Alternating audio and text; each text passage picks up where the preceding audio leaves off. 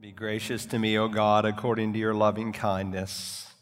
According to the greatness of your compassion, blot out my transgressions. Wash me from my iniquity and cleanse me from my sin. Purify me, O God. Make me to hear joy and gladness. Wash me, and I'll be whiter than snow. Create in me a clean heart. Renew a steadfast spirit within me. Restore to me the joy of your salvation, that I might teach sinners your ways. O Holy Father, we thank you for the blood of the cross. Thank you for the forgiveness that is available for all who will call upon him in faith. And thank you for the cleansing that those who have met you in salvation can continue to experience. Father, you told us that when we approach you, we are to come with clean hearts and clean hands. And we come this morning with a sense of expectancy that the word that we open will be used to renew our minds and to change our lives. Father, we know that we are in the midst of a godless generation, where the vast majority of our people on this Lord's Day as Americans won't even be in a house of worship. We have spurned your ways. We have called evil good and good evil. And so may judgment begin with the household of faith. May you restore true saltiness to the true believers, and may our light shine in a way that men might see our good works and bring glory to you, our Father who's in heaven. Thank you that when you save us to conform us to the image of your Son, and that all things are working together for our good, even the most difficult circumstances of life, that he might have first place in everything. So we humble ourselves before you with the psalmist. We tremble at your word. With Samuel, we say, "Speak, O Lord. Speak today. Speak to each and every heart. And may we be more than just listeners of the word, filing away another sermon. But may we be changed by it.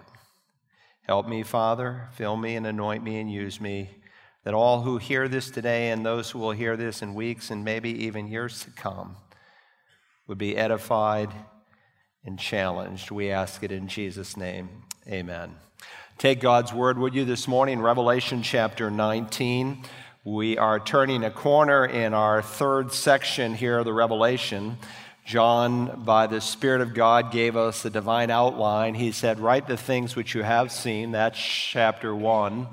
Write the things that are, that's chapters 2 and 3, as he records 7 churches that in many ways represent the challenges and problems of God's people throughout time.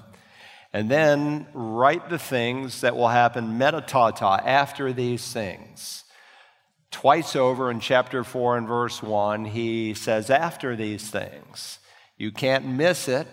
God doesn't want you to miss it. It's the divine outline for the book of Revelation. So we're in the futuristic section of the book. And the future is important to Americans.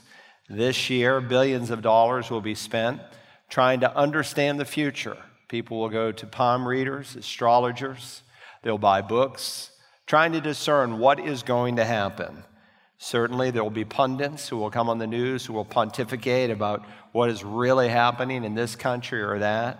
There are scientists who are making predictions of our future. Some say in 50 years we'll all own waterfront property. Of course, the Bible teaches differently in Genesis. It's never going to happen. Don't worry about it. That doesn't mean you shouldn't take care of the creation. You should.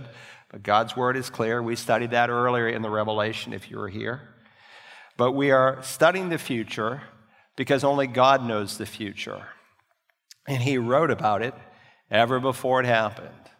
And when he wrote about the future concerning the first coming of Christ, he was batting 1,000. Every single prophecy he made, all 333 of them, literally actually came true. There's no other book on the face of the earth that has fulfilled prophecy, because there's no other book on the face of the earth that God himself has inspired. Now, I say we're turning a corner here in the 19th chapter because there's a textual bridge here between the tribulation that we've been studying in chapters 4 through 18 and the second coming of Christ to the earth. Now, he will first come to catch up his church. It's what the New Testament calls a mystery. Mysterion is a word that describes something that was once hidden but is now revealed. And there are many truths that were hidden in the Old Testament but are revealed in our day. Paul said the church was a mystery. It was hidden, that God was going to use a people beyond the Hebrew people, that he was going to bring the Hebrew and Gentiles together, remove the dividing wall, and make one body of people. It was there in the Old Testament if you looked carefully, but for the most part it was hidden. The rapture of the church is there by type, but it was hidden. And so Jesus revealed it on the night before he was betrayed. He said, if I go and prepare a place for you, I will come again to receive you to myself, for that where I am, you may be also. He is coming back for his church. We will meet him in the air. We call that the rapture. That is a distinctly different event from the second coming, where Jesus will come to the earth and all the promises that God made in the Old Testament, especially as they relate to Israel, will literally be fulfilled. Now, the disciples understood much about the second coming of Messiah, his rule on the earth, where he would rule over the nations of the world. The prophets repeatedly spoke of that, and they wanted to understand more about that. And so ever before he spoke on the rapture, on the night of his betrayal, a few days earlier, they sat on the Mount of Olives. And they said, Lord, help us to understand your return. And he began to unfold all the different events that would take place. And then he said, immediately after the tribulation of those days, the sun will be darkened, and the moon will not give its light, and the stars will fall from the sky, and the powers of the heaven will be shaken.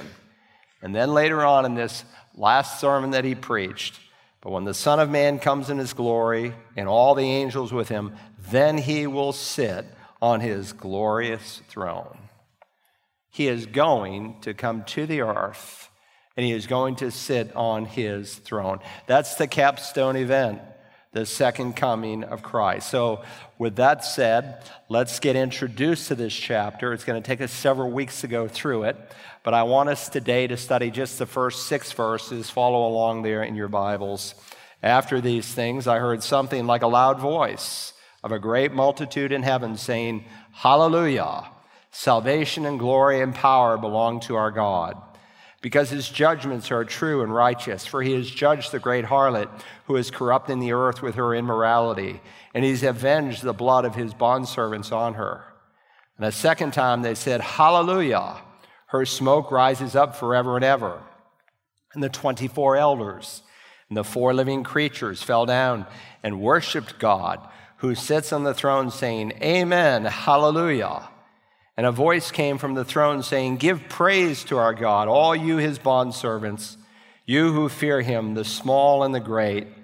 Then I heard something like the voice of a great multitude, and like the sound of many waters, and like the sound of mighty peals of thunder, saying, Hallelujah, for the Lord our God, the Almighty, reigns. Now, if you've ever been to a high school play, you know that before the curtain rises on the next scene, you can often hear the scuffle of feet, the movement of furniture. You can sometimes peek a little bit underneath the curtain and see people running around, and you know that the stage manager has things in control as he sets the props up for the next scene. Well, right now, we as the church are like an audience. We're peeking underneath the curtain. There are some things that we can see, some things that are yet to be revealed. But we are living in a time in human history where we're seeing the feet scurrying around. If we're not living in the time frame described here in the Revelation, we're certainly living on the very threshold of it. Things are happening in our day like never before. Think about this for a moment. Many sitting in this room, since you have been born, you have witnessed the rebirth of the nation of Israel and the regathering of that people into the land. Isaiah the prophet says, will a nation be born in one day? Yes, it will. And in one day, May the 14th, 1948, Israel became a nation once again, not by accident. Now, the first recorded demographics we have on the people of Israel since the time of Josephus was in 1880. In 1880, there were about 7.8 million Jews living on the planet. And about 3%, or 25,000 of the Jews at that time, were in the land. Then, of course, during World War II, Hitler, a satanically inspired man, wanting to annihilate the Jewish people, thinking, I'm sure, much like Satan does, as we'll see in these chapters that will unfold, that somehow if I can rid the world of the Jewish people, then the claim that the Messiah would make to rule over them and give them a kingdom will never happen. How blind the devil was and how blind Hitler was. But nonetheless, he slaughtered over 6 million Jewish people. But God often uses the wrath of man to praise him. And the Jewish people fled, and they came even in boatloads to the United States, and our government says, you are not welcomed. And many of them went back to Europe, and they were exterminated in the gas chambers. Many of the Jews, even after the Second World War, they were not welcomed back in their own countries. And the properties that their governments had taken, they refused to give them back. And so more and more Jews went to Israel. And God promised that this would happen in the last days, the prophet Ezekiel says. The last days, the latter times, refer to that final time frame before the Messiah comes to rule and reign. Ezekiel, the prophet, wrote in the 11th chapter, therefore say, thus says the Lord God, I will gather you from among the peoples and assemble you out of the countries among which you have been scattered, and I will give you the land of Israel. If you go to Israel today, there are over 100 nations of Jewish people that are represented. They have come from over 100 countries across the world. The prophet Zechariah in 480 BC, after the Jewish people had returned from Babylon, wrote of a second scattering and then a final regathering. Listen to these words. God said, I will whistle for them to gather them together, for I have redeemed them, and they will be as numerous as they were before. When I scatter them among the peoples, they will remember me in far back countries, and they with their children will live and come back. Isaiah the prophet in the 43rd chapter tells us that before the return of Christ, Messiah, to the world to rule and reign, God said, do not fear, for I am with you. I will bring your offspring from the east, and I will gather you from the west. I will say to the north, give them up, and to the south, do not hold them back. Bring my sons from afar and my daughters from the ends of the earth. And if you know the 11th chapter, he names the countries, and one country today might represent that's named there 3 countries. But let me give you the fruit of what Isaiah wrote of. In Egypt, in 1948, there were 66,000 Jews. Today, there's less than 200. In Iraq, 150,000. Today, less than 10. In Syria, 15,000 Jews. Today, less than 100. Iran, 95,000 Jews. Today, 9,826 as of last year. Yemen, 48,000. Today, less than 50. Lebanon, 20,000. Today, less than 100. Algeria, 140,000. Today, less than 100. Morocco, 265,000. Today, less than 2,000. Tunisia, 105,000. Today, under 1,000. Libya, 38,000. Today, 0. Ethiopia, 50,000. Today, under 8,000. It's amazing. God is doing just what he said. He is gathering the Hebrew people from across the world. Think about it. We've witnessed the rebirth of Israel. We've witnessed the rise of Russia to a major world power, because the Bible by name gives the Russian people their land. God names them in the prophet Ezekiel in the war of Gog and Magog that they are going to attack the people of Israel. And it's not by accident that even the current president of Russia does everything it seems in his power to despise and go against the Jewish people. And like this jigsaw puzzle, the pieces are coming together. And right now, while the curtain is closed and we cannot see all the details, we can catch glimpses here and there. And we know that the director of heaven is in absolute control and that he is indeed unfolding his plan. And let me say to you today, if you're listening here on one of our campuses or by line or by radio, if you do not know Jesus Christ, you would be wise to get that issue settled before this day is over. There is no such thing as neutrality with the Lord Jesus. He said, "He who is not with me is against me, and he who does not gather with me scatters." If you're not for Jesus and you love him such that you are gathering for his kingdom, you can't say, "Well, I'm just neutral." You're either for him or you are against him. That's why the Bible warns today, if you hear his voice, don't harden your heart. Because apart from the fact that the Lord Jesus could return even before this day is over, you say he won't come today. He'll come at a time when you least expect.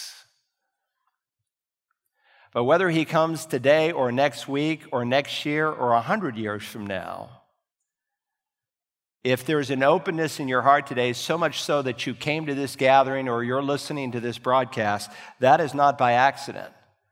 That's the work of the Holy Spirit, because no one comes to the Father unless the Father draws him. But not all that God draws respond. Many will resist. And Proverbs warns, a man who hardens his neck after much reproof will suddenly have it broken beyond remedy. Putting off a decision for Christ is very foolish, because eventually your time will run out and time will make a decision for you.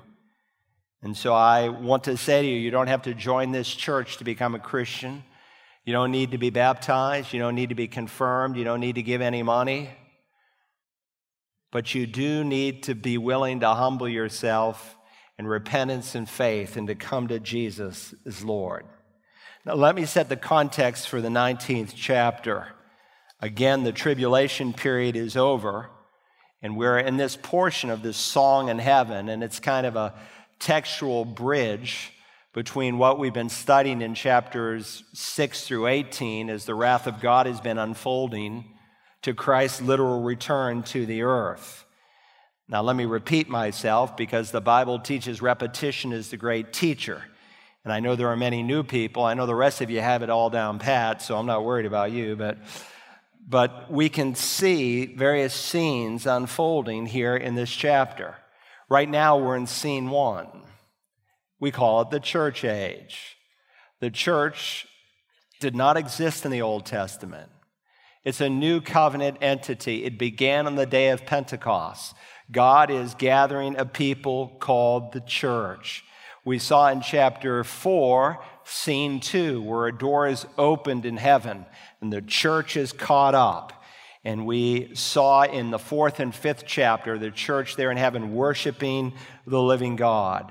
And then scene 3 began in chapter 5 and in chapter 6 as the deed to the earth was given to the Messiah, to the Lamb on the throne, where he is going to reclaim what God had promised. What Adam had lost, the second Adam will indeed reclaim. And so beginning in chapter 6 all the way through the 18th chapter, we have been studying these judgments that have happened. And then after these judgments unfold on the earth, we will come to scene 4, which we will begin to study next week. We call it the second coming. Here's a chart just to refresh your mind. The arrow here on the far left indicates the rapture. That's the next great event on Christ's prophetic schedule. Nothing has ever needed to happen for the rapture to take place. The second coming is a prophetically driven event. Many things have always needed to happen.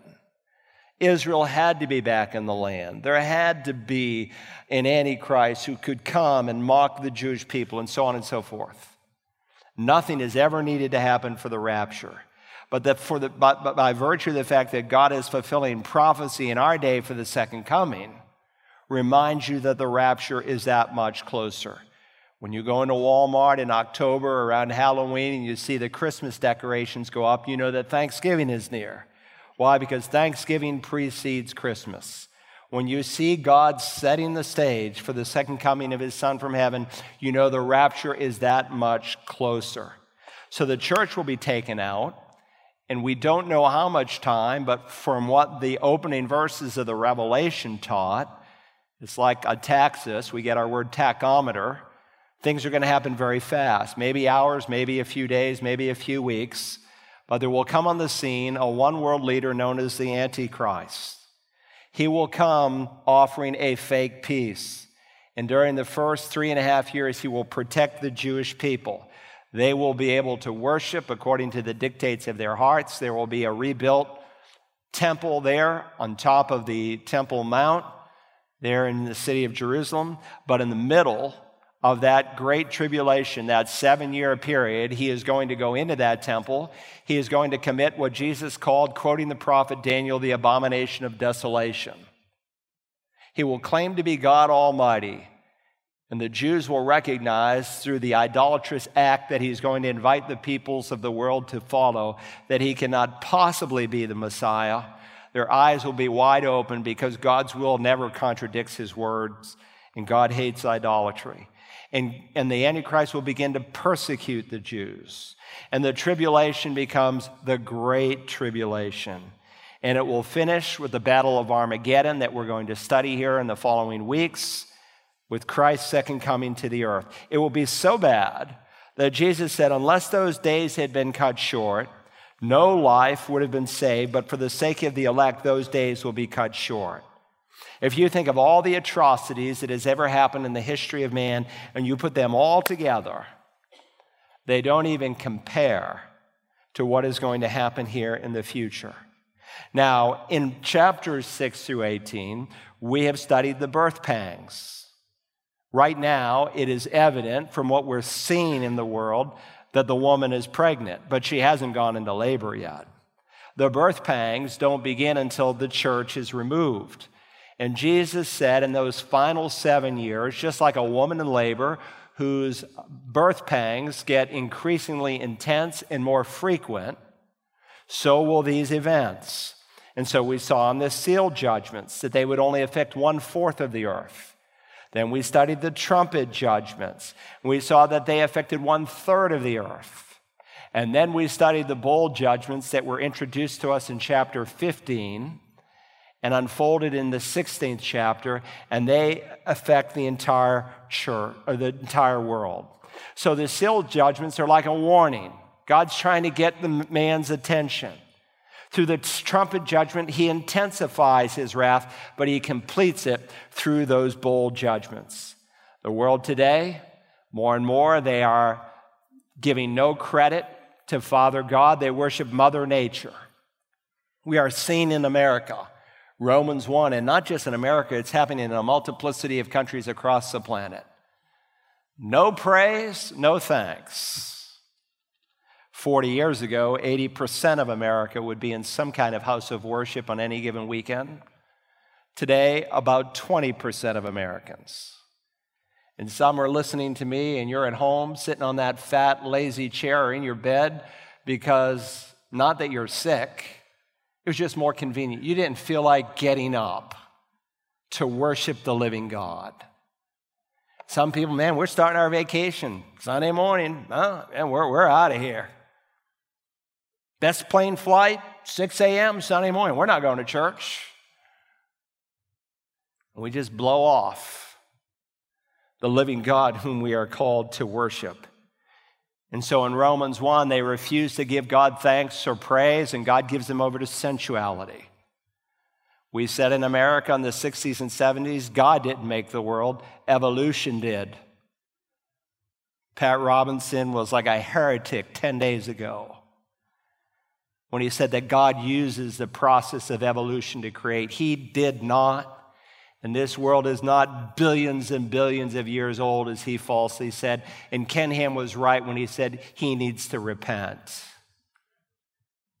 We refuse to give God praise or thanks. He gave us over to sensuality.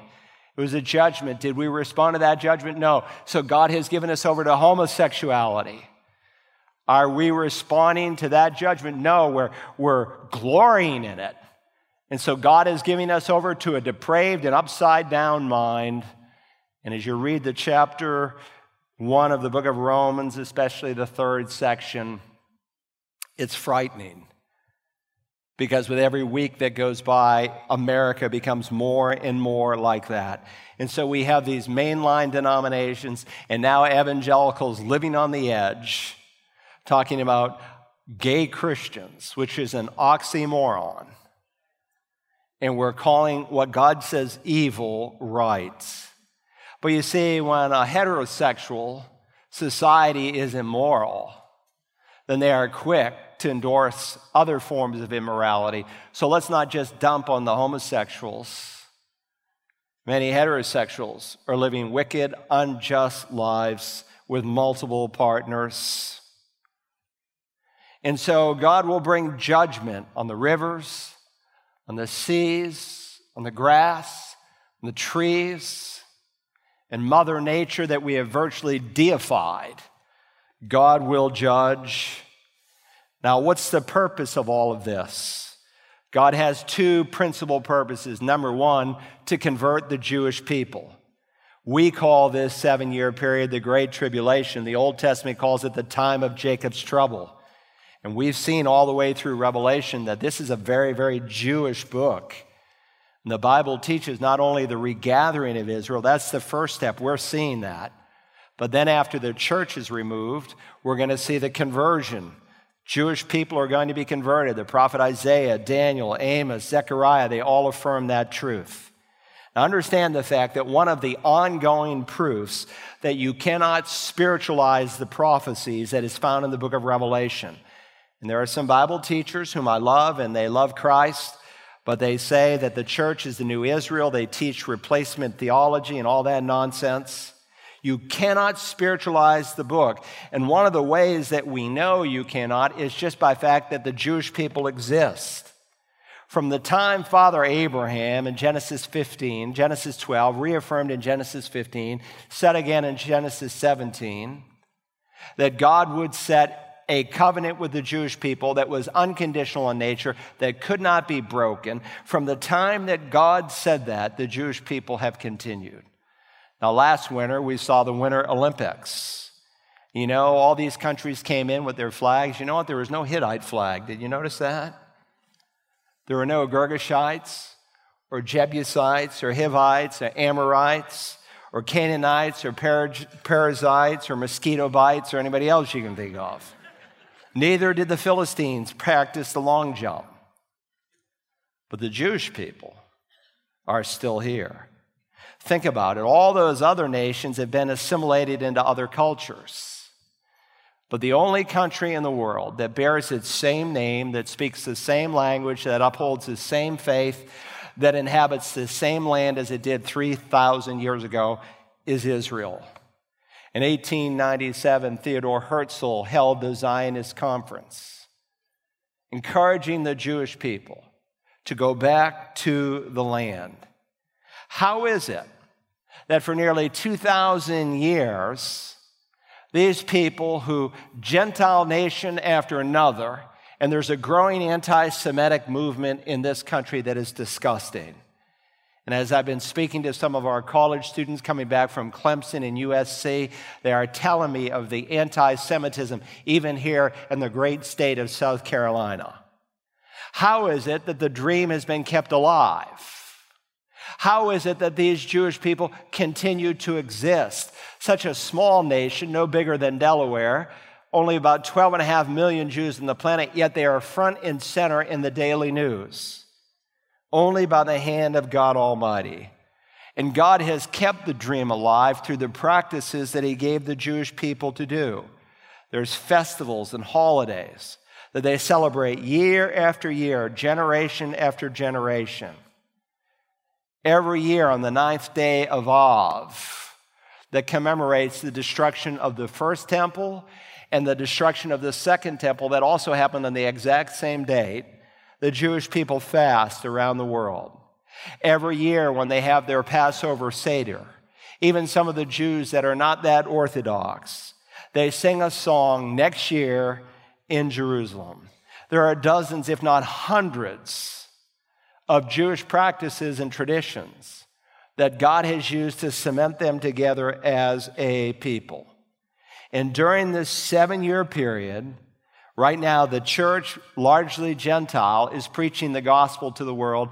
During that time, 144,000 Jews from 12 different tribes will preach the gospel across the planet.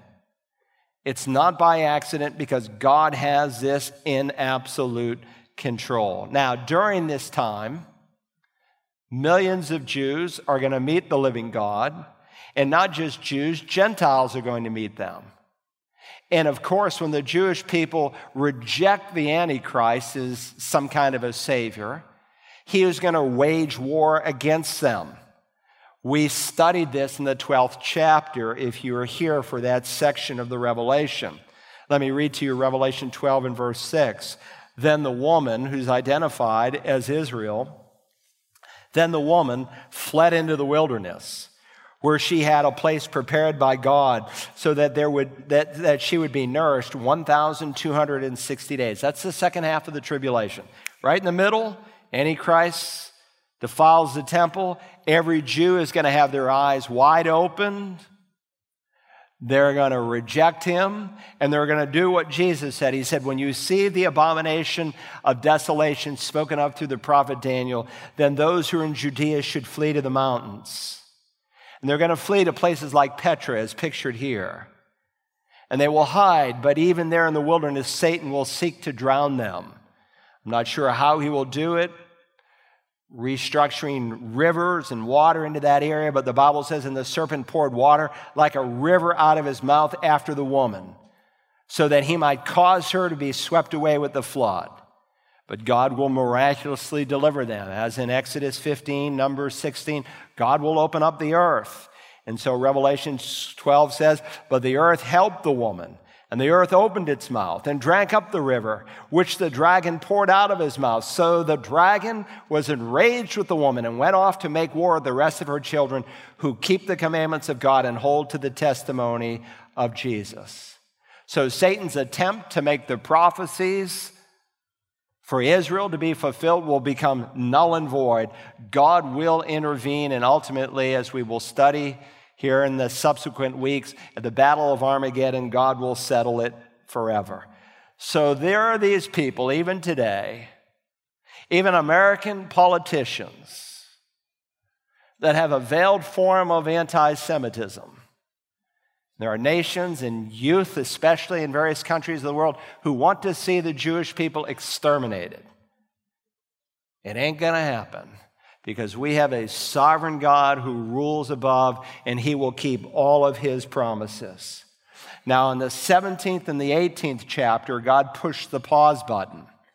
And we saw in Revelation 17 all these religions of the world coming together. Religion can be a glue that can unite nations. And initially, there will be a coexist of sorts. All of these different religions. We're seeing the seeds sown for that, even through this Pope pictured here.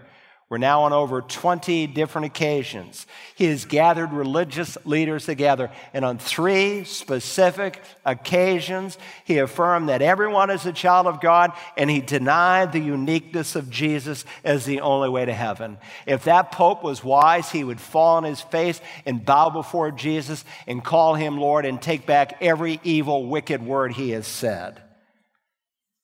And then in the 18th chapter, after the abomination of desolation takes place, that multiplicity of religions will cease to exist, and there'll be a singularity of religions and one economy, and you will not be able to buy or sell unless you follow the Antichrist and take his mark 666.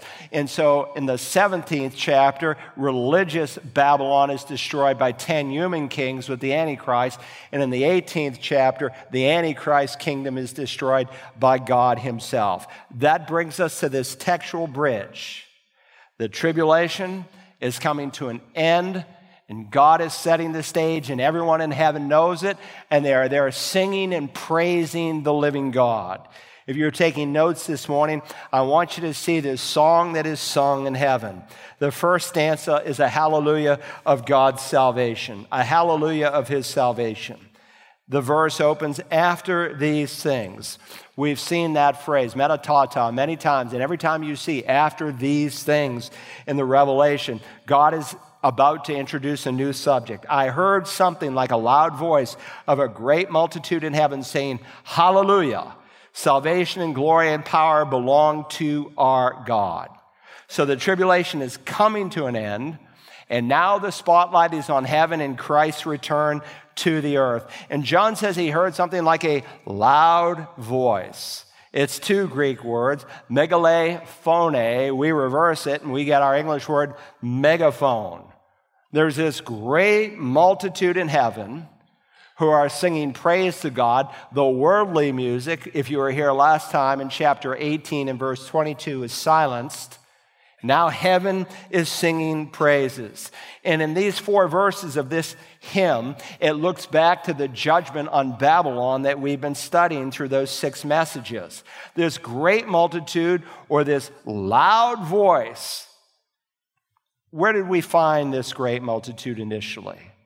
Hold your finger here, go back to Revelation 7, just back a little bit. Revelation chapter 7, and go, if you will, to verse 9. Revelation 7:9.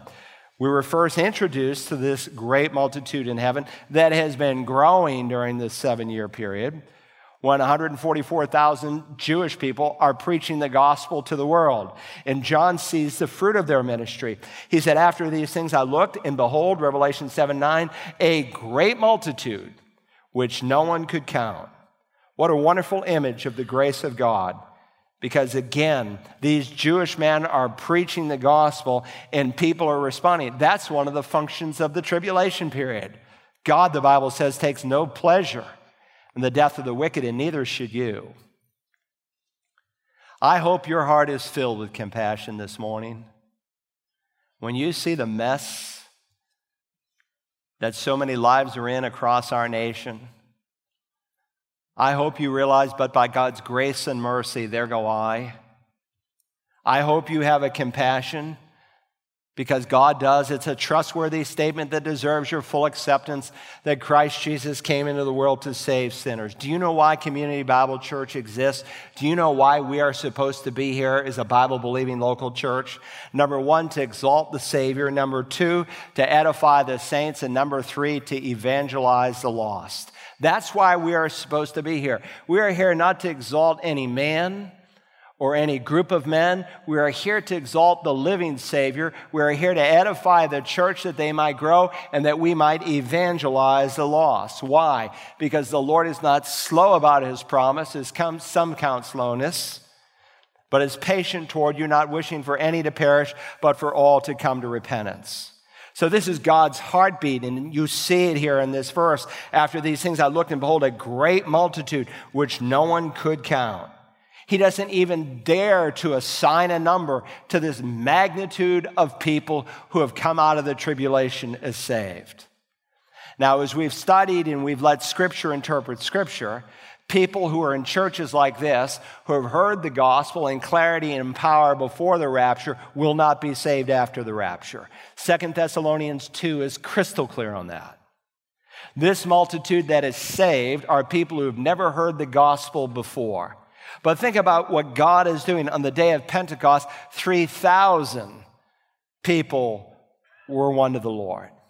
A few days later, 5,000 men, excluding women and children, probably 20,000 were added to the Lord. And then Luke records that God was adding to their number every day.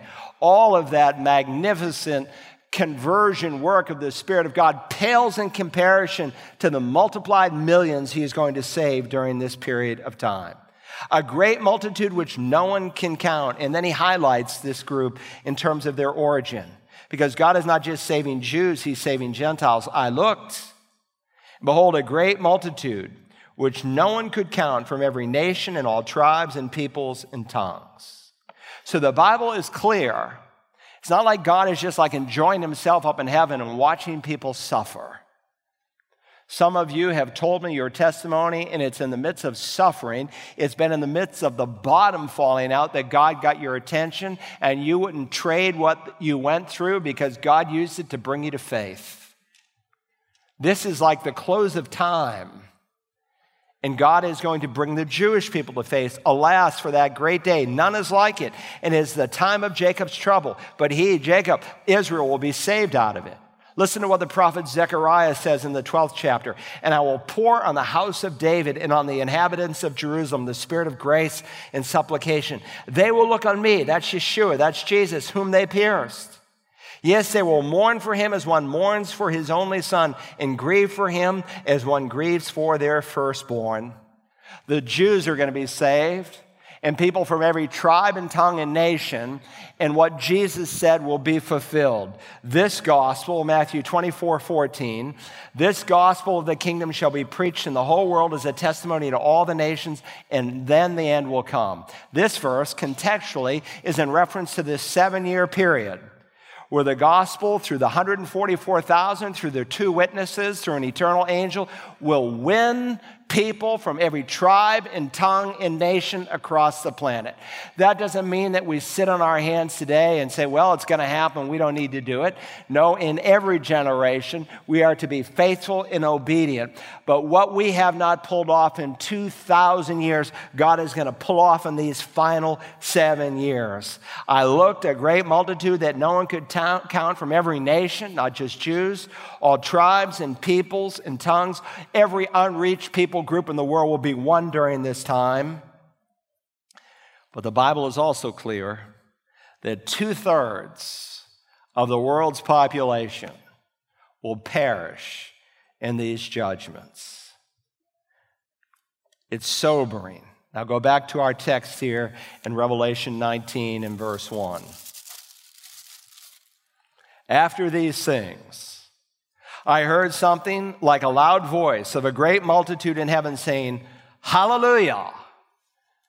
Now, the word hallelujah occurs 4 times in the New Testament, in every instance in Revelation and in every instance here in the 19th chapter.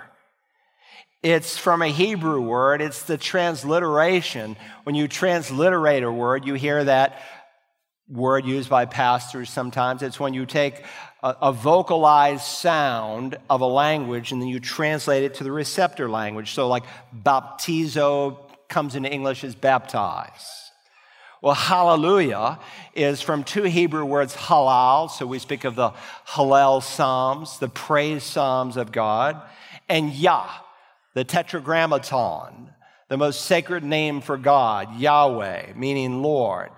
So when we say hallelujah, we're literally saying, praise the Lord. And some of your English Bibles don't even render it hallelujah. They interpret it for you. They give you the meaning of the word and they write praise the Lord. But that's what it means. Now, every once in a while, someone will call on the Bible line with a very obscure question. And some years back, someone called and they said, I need to ask you a question, Pastor Carl. Is it hallelujah, like it says in my Bible, or is it alleluia, like it says in the King James? Which is it? I said, well, that's a good question. So let me see if I can answer it. Hallelujah. In Greek, linguists will speak of different accent marks. There's what we call a rough breathing mark. If you had a Greek New Testament open before you, and even if you couldn't read Greek, and you opened this chapter of Scripture, and you saw the word hallelujah, which you would recognize, you would see before the alpha is what looks like a backward comma. And it's a rough breathing mark. It makes a sound. And when you put it with the alpha, it's hallelujah. So in the Greek New Testament, it is hallelujah. Well, why is it alleluia in the King James and in the Catholic Bible? Because the Catholic Bible used the Latin translation that Jerome produced in the 4th century. And of course, in Latin, they have different sounds, some of which that we don't have in English. Like, for instance, there's no J in Hebrew or Greek or Latin. So there, the King James drops the J. Now, you would think there would be a Y, like hallelujah, Y-A-H, because it's from the word Yahweh for God. But we have hallelujah, but we don't really say hallelujah, do we? We say hallelujah, right? Okay. But nonetheless, also in Latin, they drop the H. There's no J, and so it becomes alleluia. There's no H in Latin. So it's alleluia. So in the British Isles, where the King James came from, their origins was Roman Catholic, and so they largely used the Latin Bible, among other things, in the translation of the King James, and so they said, Alleluia. So I just want to answer your question. I don't know that anyone's asking it, but still, there's a difference between alleluia and hallelujah. What's the difference? It means the same thing. You can say either one that you want. But in the Greek New Testament, it is hallelujah, all right? Now, after these things, I heard something like a loud voice of a great multitude in heaven saying, hallelujah. Say that, hallelujah. I go to India, and they love to shout, hallelujah, right? Sham, can you shout it back there? Hallelujah. Amen. See, and literally, you go to India, and there's thousands of people. They say, hallelujah. They love to say that word. I love them for that. That's beautiful. So here we are. They're in heaven saying, hallelujah. Salvation and glory and power belong to our God. Now, the word hallelujah appears 25 times in the Old Testament, in every instance in the Psalms. And again, just 4 times in the New Testament, in every instance in this chapter. And I want you to see what they're praising God for. They cry out, salvation and glory and power belong to our God. Listen, when we get to heaven, we're going to praise God for all that he has done. And so in Revelation chapters 4 and 5, we saw the church in heaven worshiping and giving God praise for the cross, for the blood, and for the empty tomb. And if that's all we had to praise God for, we'd have enough to shout. But here they're praising God for another dimension of his character and what he has done. Look at it. Hallelujah. Salvation and glory and power belong to our God because his judgments are true and righteous. For he has judged the great harlot who is corrupting the earth with her immorality, and he's avenged the blood of his bondservants on her. So in this first stanza, they're praising God because he's judged the great harlot. Now, you remember who the great harlot is, right? Babylon. Economic Babylon, religious Babylon. 2 chapters. God has dealt with it, and he destroys them both in the end. So they're praising God because, 1, he has judged the great harlot. Why has he judged them? Because they corrupted the earth with her immorality. They took God's moral standard and they reversed it. Just like the Speaker of the House last week was speaking against pastors like Carl Broggie because we're saying homosexuality is sin. And so they passed a bill. Thank God there's not enough people in the Senate to pass it. But in the House, they passed a bill called the Equality Act. God help us if that's ever passed in the Senate. Because then homosexual people will have the full status of a minority person. If I were a minority person, an African American or something, I would come out of my seat that they would take some moral perversion and put that on the same level of what men like Martin Luther King fought for in terms of equal rights. It is a gross perversion, but I'll tell you, if it is passed, look out. You're going to see persecution come on the church of the living God like we've never seen before in America. They're praising God because he has judged this people who've corrupted God's morality, and they're praising God because he's now avenged the blood of his bondservants. We'll see it in the 20th chapter. Millions of tribulation saints have been beheaded by this institution called Babylon because they refuse to follow and give allegiance to the Antichrist. Now, we don't often think about praising God for putting down evil, but you just read your Bible and you see it's a common theme. Psalm 104, verse 35, let sinners be consumed from the earth. Let the wicked be no more. Bless the Lord, O my soul. Hallelujah. Praise the Lord. This kind of praise of God's righteous judgment on sinners is found many times in Scripture. The Psalms often praise God for putting down evil because when they praise God for putting down evil, they're praising him that he is a holy God, that he is a just God. Salvation and glory and power. It's actually articular. It's the salvation, the glory, doxa. We got our word doxology from it.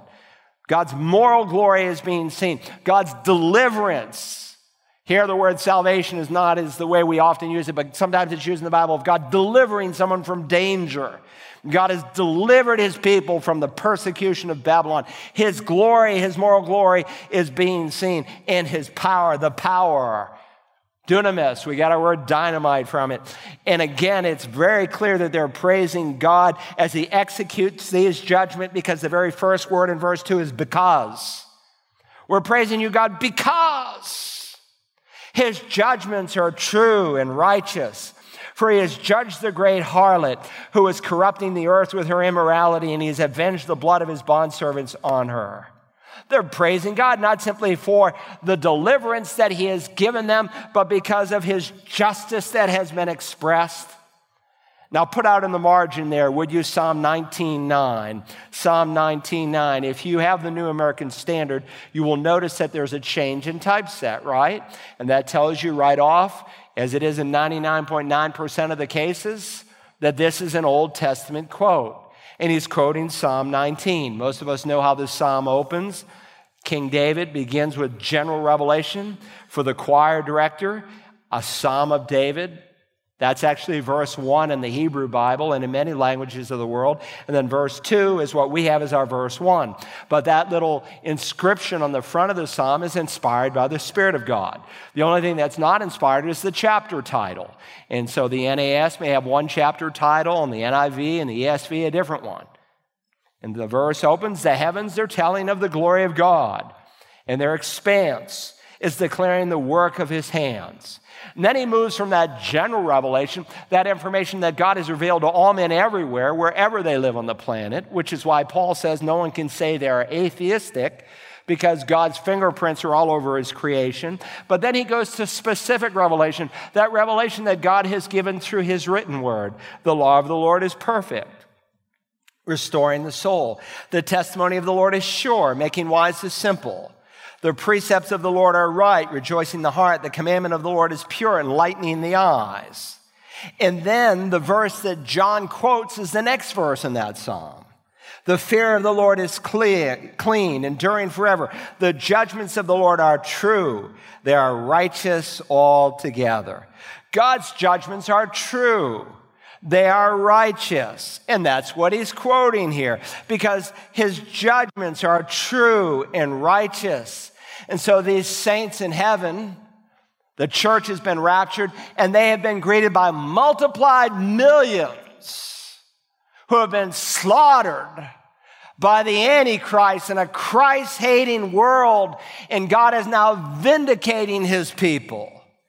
And so God has judged the great harlot, the capital of the Antichrist, Babylon, who is corrupting the earth with her immorality, and he's avenged the blood of his bondservants. You will notice also, again, a second set of caps. Right out in the margin, Deuteronomy 32:43. Deuteronomy 32:43. Now, Moses, on 3 occasions, writes a song or a prayer of sorts. One is in Exodus chapter 15, one's in Psalm 90, and one's in Deuteronomy 32. And by the way, just as a helpful guide in your personal Bible study, when you see an Old Testament quotation, hopefully you have a Bible with marginal notes. You'll go out into the margins, see where it's from, and then you'll go back and maybe read that whole chapter of Scripture. What does that do for you? It will make it pop for you. You go back and you say, read that whole chapter, or maybe just a portion of it is being quoted, and you understand the context and what's going on, and why the Spirit of God, through the pen of the Apostle John, would even use this verse. And so Moses writes these 3 hymns of sorts. And let me read to you Deuteronomy 32:43. Moses writes, "Rejoice, O nations, with his people. For he will avenge the blood of his servants, and he will render vengeance on his adversaries, and will atone for his land and his people." Moses is looking down the corridors of time to the final era before the Messiah comes to rule and reign on the earth. And so John takes Psalm 19, Psalm 32, he bleeds them together. His judgments are true and righteous. He has judged the great harlot who's corrupted the earth with her immorality, and he has avenged the blood of his bondservant on her. They're praising God for his truth, for his justice, for his fairness, for his righteousness. You say, that seems kind of harsh, Pastor. That they're praising God, that he's judging the peoples of the world. Listen, they're not rejoicing so much in the punishment of the wicked as they are in the expression of God's justice and holiness. And understand, there is a time now in human history where no one else is going to get saved. We've reached that time. No one else is going to believe. The only people who are left on the earth that are unregenerate will never, ever, ever believe. And the only thing that is left for them is God's just judgment. There's a part of you that does that every day. You see some hateful murderer who's wiped out children. You see some pervert who's abused little kids. And there's a part of you that says, I want to see justice satisfied. Why do you think that way? Because God wrote his law into your heart, and his law is an expression of his character. Romans 2:15. Well, we are at a point in human history where all these lost people, all they are going to do is reject God's Messiah, and God's people in heaven are praising him because now his justice is going to fall. That's hymn number one, stanza number one. Stanza number two, the hallelujah of God's sentence. We read now in verse 3. And a second time they said, hallelujah.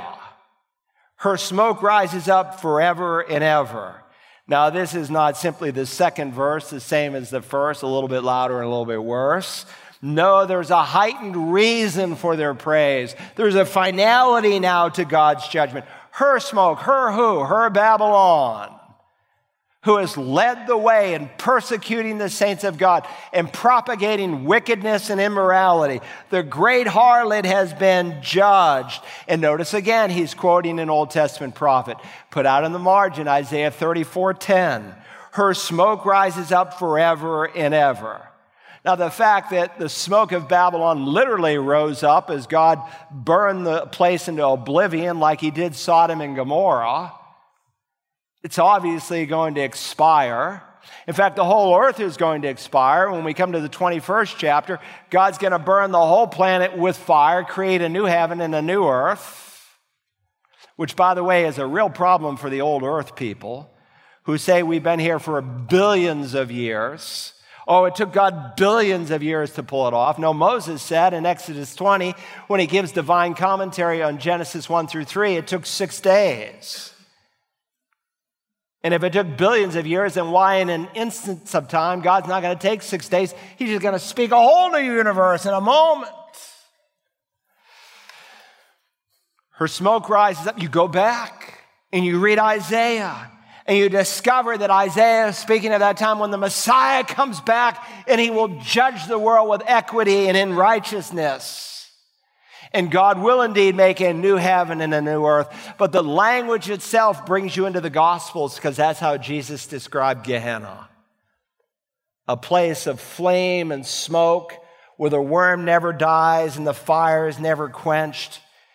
And it is forever and ever. And here are these people, they're praising God because God is going to judge this Jew-hating, Christian-murdering, man-glorifying, ego-centered, Mother Nature worshiping world, and he's going to bring judgment, and it will be unrelenting. It will be forever and ever and ever. Listen to what Moses said in Deuteronomy 32:43. Again, rejoice, O nations, with his people, for he will avenge the blood of his servants and will render vengeance on her adversaries and will atone for his land and his people. Listen to what King David said in Psalm 96. Let the heavens be glad and let the nations rejoice. Let the sea roar and all it contains. Let the field exult in all that is in it. Why? Why should all of nature sing praise to God? Then all the trees of the forest will sing for joy before the Lord, for he is coming. For he is coming to judge the earth. He will judge the world in righteousness and the peoples in his faithfulness.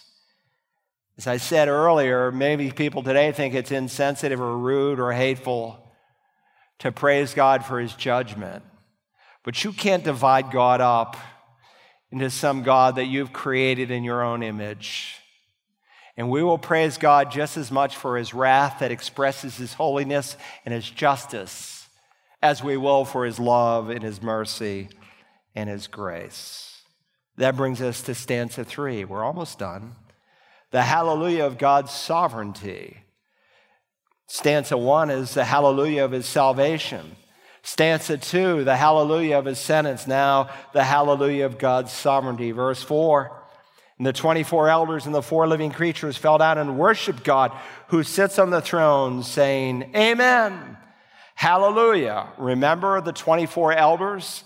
We were first introduced to them in chapter 4. They have appeared 6 times in the Revelation. In chapter 4, when the door is opened and the church is brought into heaven, around the throne were 24 thrones. And upon the thrones I saw 24 elders sitting clothed in white garments and golden crowns on their heads. Now again, there are Christians in America who teach replacement theology, that God's done with the Jew. The church has replaced Israel, and they want to make these 24 elders Israel. Listen, this is before the tribulation. Israel largely today is in unbelief. The tribulation hasn't even started yet in Revelation 4. These are church saints. Some will say, well, that's got to be true, so maybe these are angels. These aren't angels. Angels don't sit on thrones. They're ministering spirits sent out to render service to those who will inherit salvation. They serve us. Co-regency with Christ is promised to his people, the church, and later the Jewish people. And to call these 24 elders angels is really an oxymoron, because typically in the Bible, presbyteroi, we got our word Presbyterian from it, is used of older gentlemen. Older men, and angels, of course, don't age. Not to mention, while angels can appear in white throughout the Revelation, those appearing in white are those who've been robed in the righteousness of the Lord Jesus. And the only ones who will wear crowns in heaven will not be angels. It will be God's saints, as we studied in Revelation chapter 2 with the church at Smyrna. 24 elders. Why does he have 24? It's a representative number that appears 6 times here in the Revelation. And it's a representative number in Scripture for a large group. We studied this when we were back in chapter 4. I know it was a long time ago. But if you remember 1 Chronicles 24, there's 24 divisions in the Old Testament priesthood, and they represent thousands of priests. In 1 Chronicles 25, we saw there was 25 divisions of singers in the temple of these choirs, and they represent thousands of choir members. And these 24 elders, they can't represent angels, because angels serve. They don't reign. They don't sit on thrones. It's not Israel, because they're going to come to faith. This is the church in heaven. They have been raptured before the wrath of the Lamb begins. And when we come to the 20th chapter, for those Christians who teach, we'll be here for the tribulation, I will show you how that is an absolute impossible view to take. God's word will be so clear to you. Hallelujah! Praise God. They're excited. I heard about a lady. She was in a church, God's frozen chosen. It was a dead church. And she got saved late in life. She got saved through a Billy Graham crusade. And she started going to the church, and every once in a while the pastor would actually read a Bible verse, and she'd say, Hallelujah! And people would kind of look at her. No one had ever done that in the church before, and he preached a little bit, Hallelujah! And finally, a couple of the ushers said, Ma'am, you got to be a little quieter here. I know you've been a member here for 50 years, but you've never done this before. What's happened to you? I got religion. I got saved. Well, finally, she kept shouting, and 4 ushers started to carry her out. And she kept saying, Hallelujah! He said, why are you saying hallelujah now? We're taking you out of this place. She said, when Jesus came into Jerusalem, he came in on 1 donkey. I'm leaving by 4 donkeys. Listen, if you could fully grasp all that God is, all that he has done, and all that is ours as his children, and what he is going to do, you would shout hallelujah until you are hoarse. And you will in heaven, and you won't get hoarse, because you'll be in a resurrection body. Listen, every time we meet these 24 elders, they are praising the living God, and they're praising him again with the 4 living creatures. The old King James says the four beasts. The New King James properly says the four living creatures, because this is not some heinous, hideous creature, even like the Antichrist. Four living zoa. These are four living creatures, and we've studied them, and we looked at the prophet Ezekiel, that these are the cherubim of God that lead in the worship of God's people. Cherubs are not little angels with wings going around throwing darts to make people fall in love.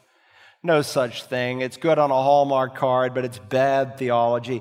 These four living creatures, just like angels can change their appearance and become like humans so that you can entertain them without knowing it, these four living creatures can change their appearance, and they are so thrilled and so excited and so glad that they did not listen to Satan, and their career has been one of praising the living God. The 24 elders and the four living creatures, they fell down and worshiped God, who sits on the throne, and they say, Amen, hallelujah.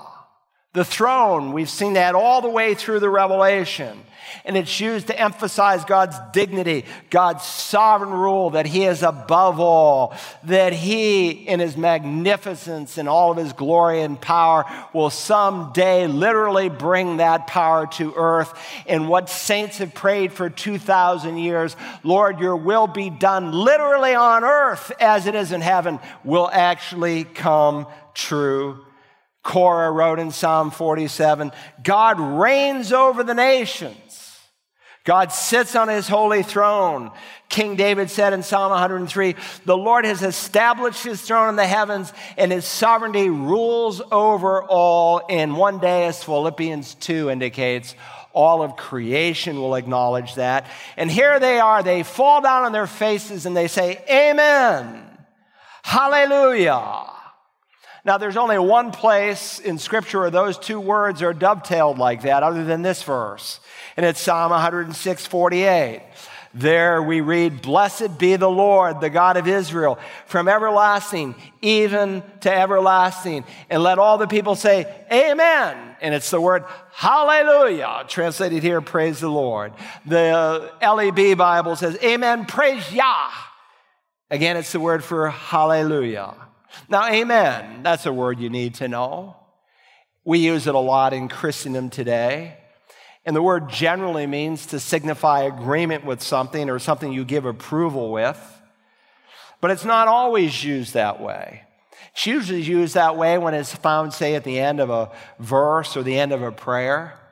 But very often, though it doesn't come out in our English Bibles, but some of you are using languages this morning from your native tongue. And the first two words sometimes at a verse when Jesus said, like, truly, truly, I say to you, unless one is born again, he will not enter the kingdom of God. Actually, the Bible says, amen, amen, I say to you. And there the word amen comes out in the front of a verse. And when you see the word truly, truly, or verily, verily in the old King James, or literally amen, amen, God is affirming not only is the speaker saying what is true, the speaker is saying it with absolute authority. And by the way, every time Jesus says amen, amen, truly, truly, you ought to listen because he is the omniscient God. And so at the beginning of the verse, it's an affirmation of truth by someone who can speak it as true, for Jesus is the truth. And at the end of a verse or a prayer, and sometimes we want to double our agreement, we say amen and amen. Here are these people in heaven, falling on their face, saying amen, hallelujah.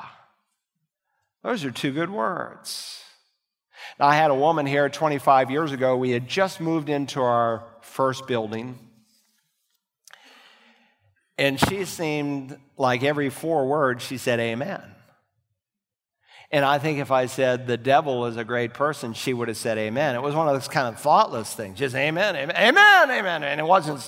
Finally, I said to one of the ushers, you need to tone this down just a little bit because it's distracting. But sometimes your heart is just so overfilled, you need to say amen. And that's okay. But we don't use the word flippantly any more than we use the word hallelujah flippantly.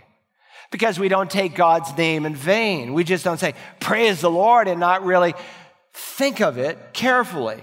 But understand, here in heaven, they're saying, amen, hallelujah. Why don't we try that? I'll say amen, you say hallelujah. Amen. Hallelujah. That's the language of heaven, and we're going to be there someday. Finally, there's the hallelujah of God's supremacy. In case you're a little reluctant to offer praise, let me remind you here in verse 5, an angel commands it, and a voice came from the throne room. And this voice is not God the Father or God the Son speaking, because this voice says, give praise to our God. And all you, his bondservants, you who fear him, the small and the great. He's addressing believers who are in heaven.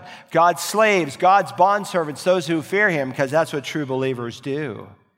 Then I heard, verse 6, something like the voice of a great multitude, like the sound of many waters, and like the sound of mighty peals of thunder, saying, hallelujah, for the Lord our God, the Almighty, reigns.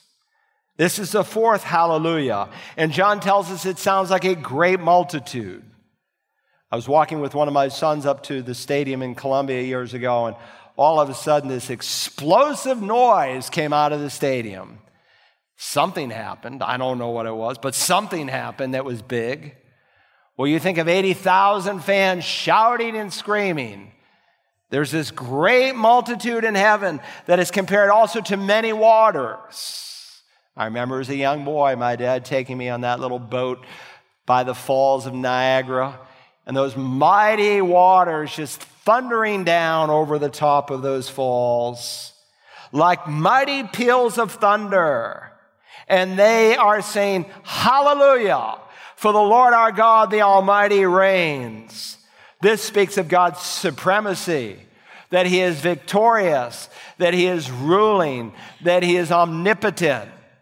He is reigning today in heaven, but someday his reign is going to come to the earth. And even at the birth of the Messiah, when he leaves heaven and he's incarnated in human flesh, the angel Gabriel says to Mary, this little baby you're going to have, he'll be great. And he'll be called the Son of the Most High. And the Lord God will give him the throne of his father David. And he will reign over the house of Jacob forever, and his kingdom will have no end. And the beginning of that fulfillment is about to happen. We'll study it next week. And all the recipients of heaven are so excited. It's explosive. Hallelujah, for the Lord our God, the Almighty, reigns. Are you ready for this day? Do you know the living God? Have you met him in a personal way? You must be born again. Verily, verily, truly, truly, amen, amen, I say to you, you must be born again to enter the kingdom of God. There's no neutrality in Christ's kingdom. He who is not with me scatters. He who does not gather, he's against me. Today, if you hear his voice, the Bible warns, don't harden your heart. You can keep saying no to God, and you will come to a point where you will say a final no, and you will never, ever, ever again be able to say yes. And that's why there's a sense of urgency. And that's why there is to be a sense of obedience on the part of the people of God to share the message. Father, thank you for this portion of Scripture as we are about to study the return of your Son from heaven to the earth. Thank you that every single prophecy concerning his first coming, you literally actually fulfilled. And thank you that every prophecy for his second coming, you will fulfill, and you are even fulfilling in our day with Israel. We bless you for the integrity of your word. With the psalmist, we say it is righteous and is true. So help us to heed it, help us to feed upon it, help us to meditate on your holy word like newborn babes, that we might grow in respect to our salvation as we long for the pure milk of the word. Help us in this new week to care for the souls around us, some who are caught up in all kinds of sin and turmoil. but many not because they are in outright rebellion, but because they are like sheep without a shepherd. Help us to be involved in the rescuing of souls this week, to care about the people that we will see and meet. And help, Father, someone today who has never called upon Jesus' name in faith. Thank you that Christ Jesus came into the world to save sinners. Thank you that your word says he receives sinful men. But help someone to know that they can never do enough to earn heaven. Your word says it is the gift of God, not by works, so that no one can brag. Thank you, Lord Jesus, with your own precious blood, you purchased the gift of eternal life for us. Help someone today in repentance and faith to come to Jesus. Help someone today, Father, to say, Lord Jesus, save me, forgive me, and change me. And we ask it, Father, in Jesus' name. Amen.